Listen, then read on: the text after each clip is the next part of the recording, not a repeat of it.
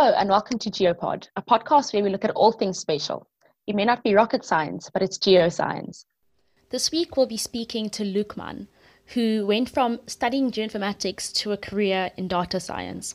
He'll tell us about what it's like to work in industry and what skills he thinks are important to brush up on. Enjoy! So just to start off, can you please tell us how and why you decided to study geoinformatics?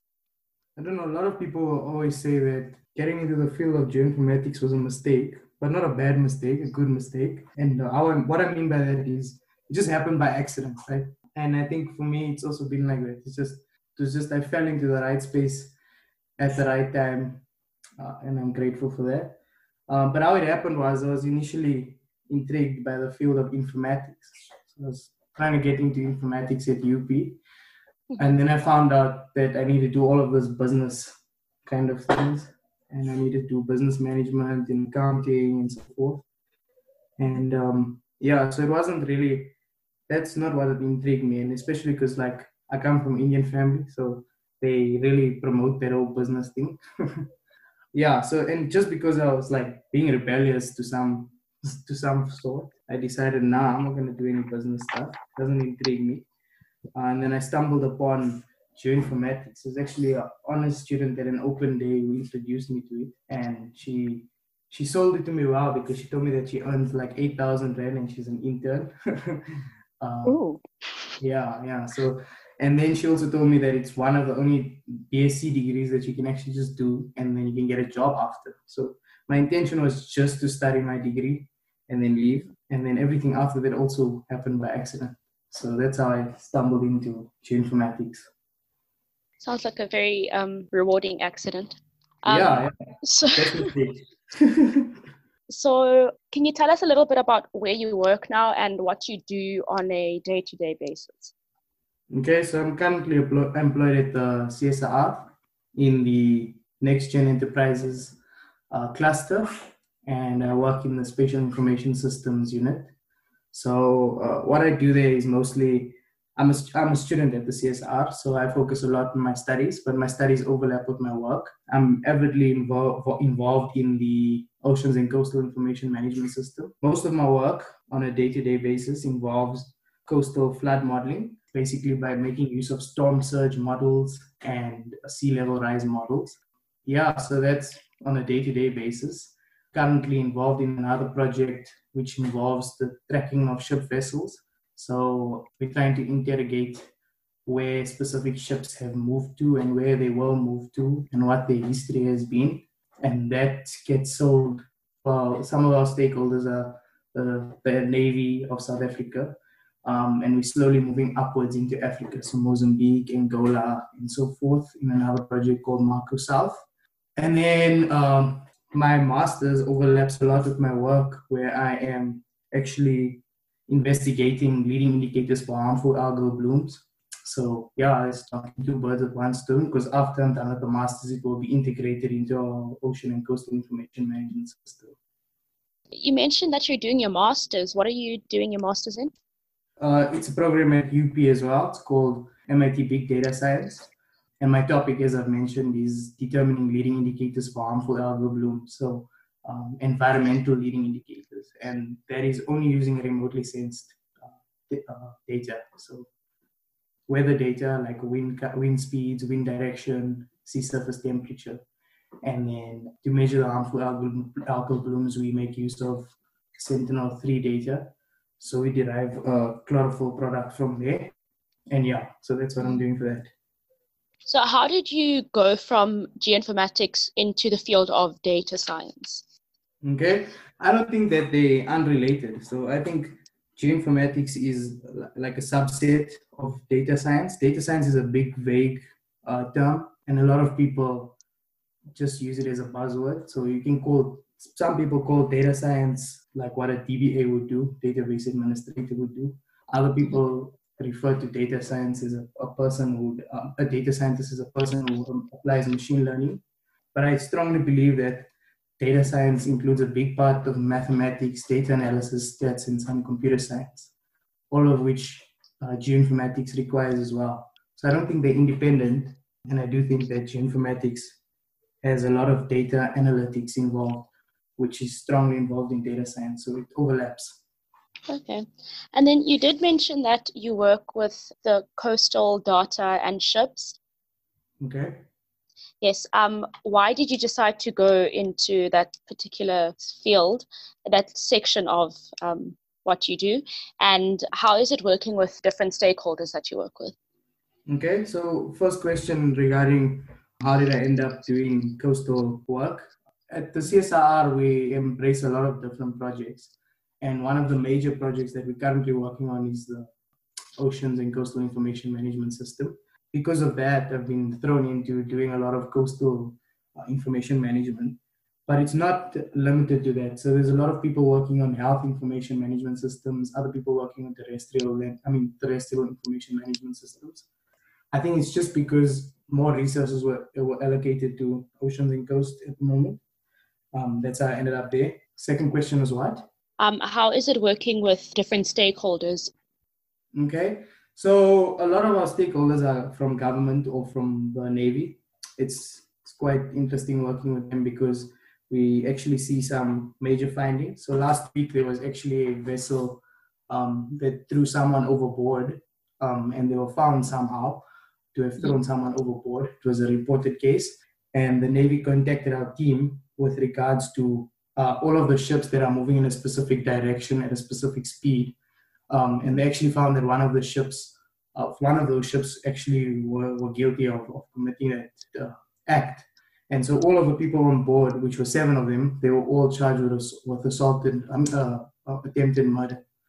Yeah, it's interesting because you get to see some of those outputs. We also work on this part, one of the subsets of the information management system, which refers to recovery. So recovery and it's a system that aims to save people that are in danger or vessels that are out at sea that have been run out of petrol and so forth. And at our stakeholder workshops, they always point to that system and all of the benefits from it because they found a lot of people using that system, people that have been in the ocean, trapped in the ocean and just floating around. So they found a lot of people using that system, using that specific system, which is quite satisfying. So it's good to see that our system is being used, and it's really, it's satisfying to see that our stakeholders actually appreciate it, Does that answer the question? Yes. Thank you very much. Okay. It really sounds like you actually it sounds like you enjoy your job and what you do and everything. So I think just the questions I have about your job job hunting is, how did you find your current job? My current job, I found my current job just by networking well, I would say, and working hard at university. But also, I think my job search was about being proactive, right? So don't focus on I'm just in my honors year now. I'll be working, or I'm just in my 3rd year now. I'll look for a job next year. It's just about making as many connections as possible prior to that. I like to think of the job application process or finding a job process in 3 steps. And it's like application and then interviewing and then actually accepting an offer, right? And then during the period where you're actually looking for a job, you want to look for stuff that actually interests you, right? And then you need to apply through platforms that are well recognized. So I don't like to throw some companies under the bus, but a lot of companies do. When you apply for a job, you filtered by an AI, just basically scanning through your CV and making sure that you actually fit that job. So as opposed to going through specific companies when applying for a job, I think it's important to apply directly to the company. That's the first thing. And making sure that it's something you want to do and making sure that you truly believe that your skills fit their job specifications. Then the second part, when you're actually interviewing, it's important to get a feel for the company's culture before just diving into it. So sometimes you might get an offer, but you don't think that you fit that company well. And it's important to weigh those options when you are interviewing. And then finally, when you have to accept your offer, it's also, you need to weigh the pros and cons of your contract and what offer is being posed to you. So I wouldn't jump into the first job offer that you get just because you got this job offer now. I mean, well, if you're in the circumstances where you really need a job, then you have to do that. But if you have options, you need to weigh all of those options before diving into something, because I think finding a job it's always a long-term commitment, right? You don't want to go there and then realize this is not what you want, and you have to resign after 3 months. So yeah, that's what I believe. Yeah, that's actually quite good. I mean, I feel you've also touched on my next question, which is going to be the do's and the do nots of job hunting. So we've obviously just heard the do's. What did you say the do nots of job hunting are? I'd say the first thing that I also pointed this out earlier is that don't just apply through just these random websites. Actually go to the site the company that you want to apply it, and do that. I think another don't of the job finding process would be, you need to not just dive into something. So I said that as well. But I mean, you need to make sure that this is what you want and this is where you want to be. Yeah, just going back to earlier now where you said you do a lot of networking and things, and I must say I've been to a few conferences with you and I've seen you network. You definitely have a skill for that. What would you say for people who are not so confident or comfortable networking? What would you say they can do just to introduce themselves to other people?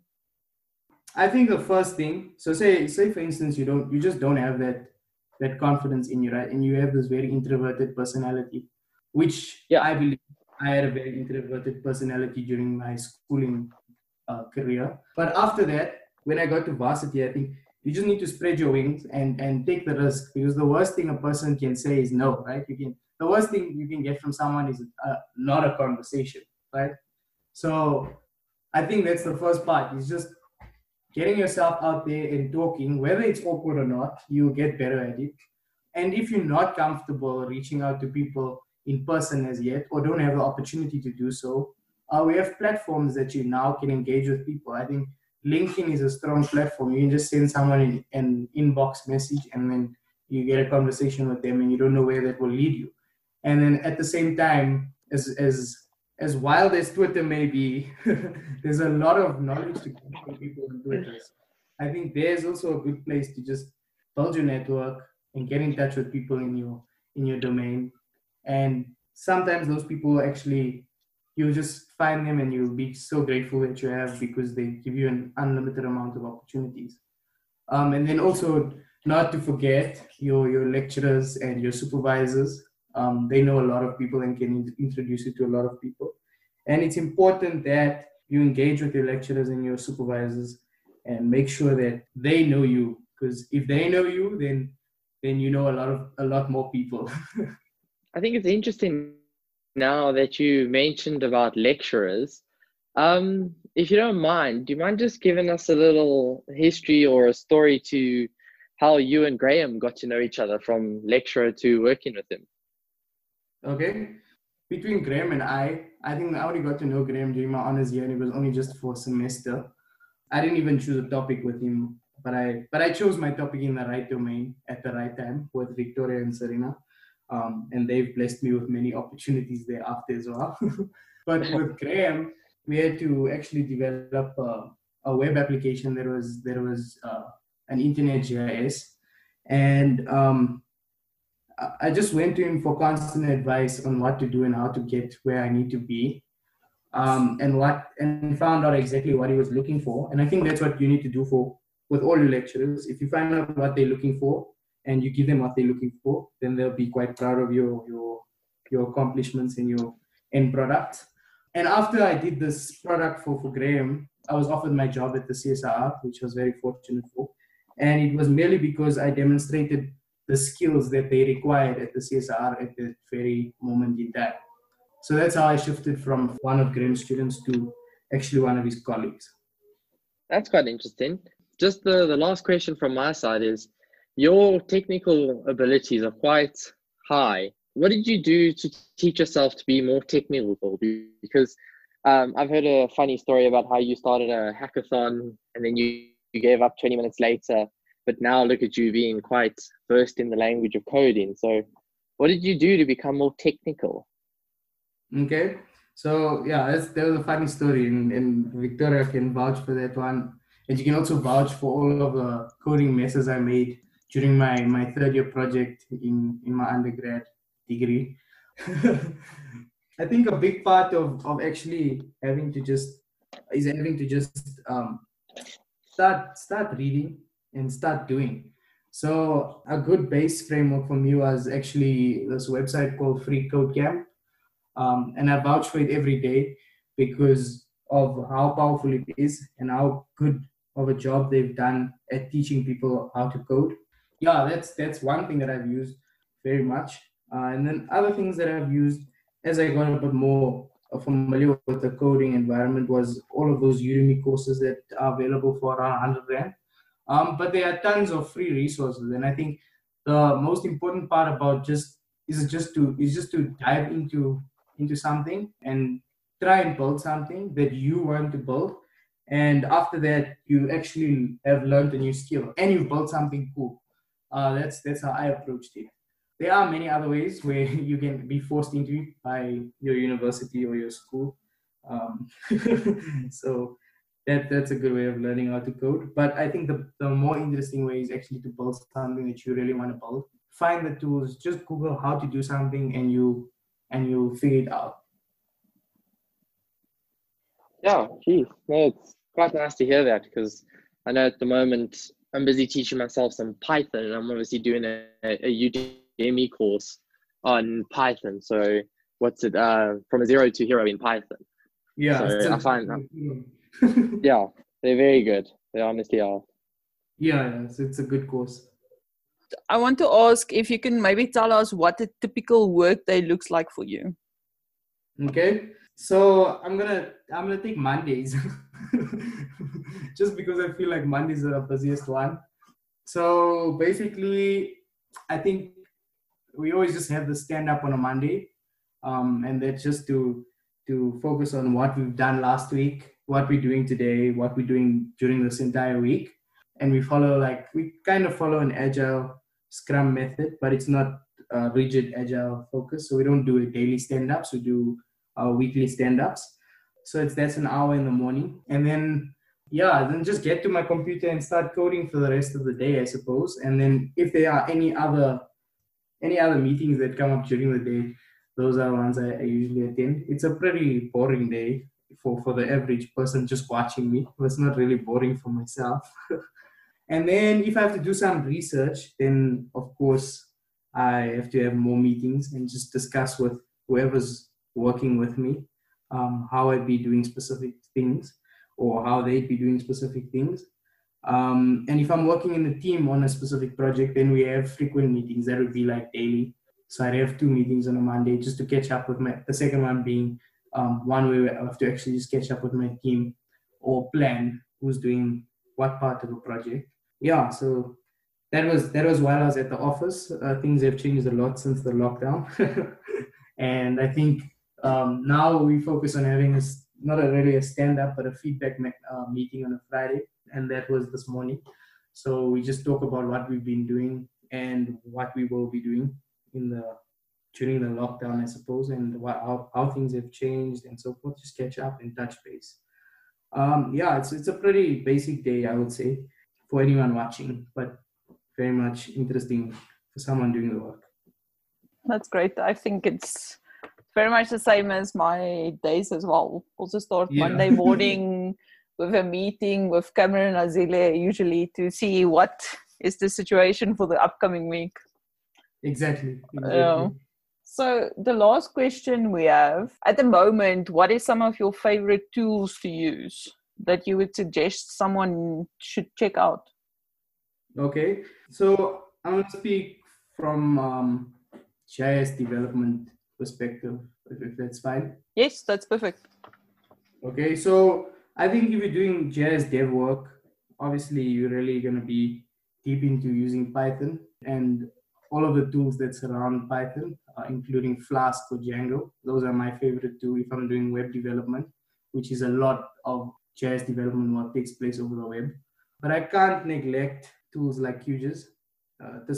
Even though I've done a lot of dev work, I still always fall back into QGIS all the time, just to verify processing chains, sometimes use some of their tools, and you can interface with those tools in Python as well, which I didn't know before this year, and that was quite nice. So I could actually interface with QGIS tools from outside of QGIS and integrate them into big workflows.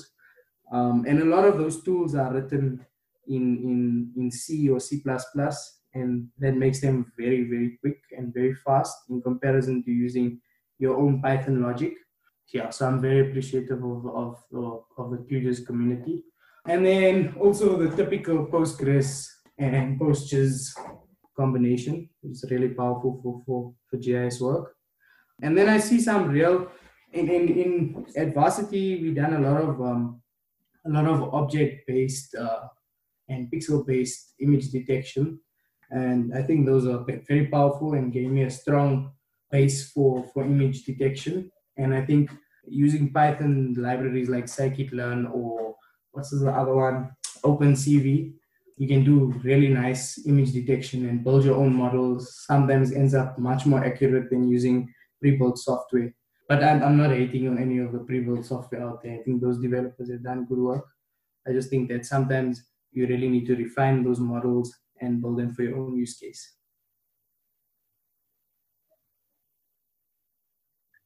No, but thank you for this, and we appreciate it. Yeah, thanks for having me. Bye-bye. Cheers, everyone. Cheers. Thank you very much for tuning into this week's episode of GeoPod. Be sure to follow us on Twitter @TheGeoPod. And if you enjoyed this podcast, tell a friend to tell a friend. And remember, it's not rocket science, but it's geoscience. Bye now.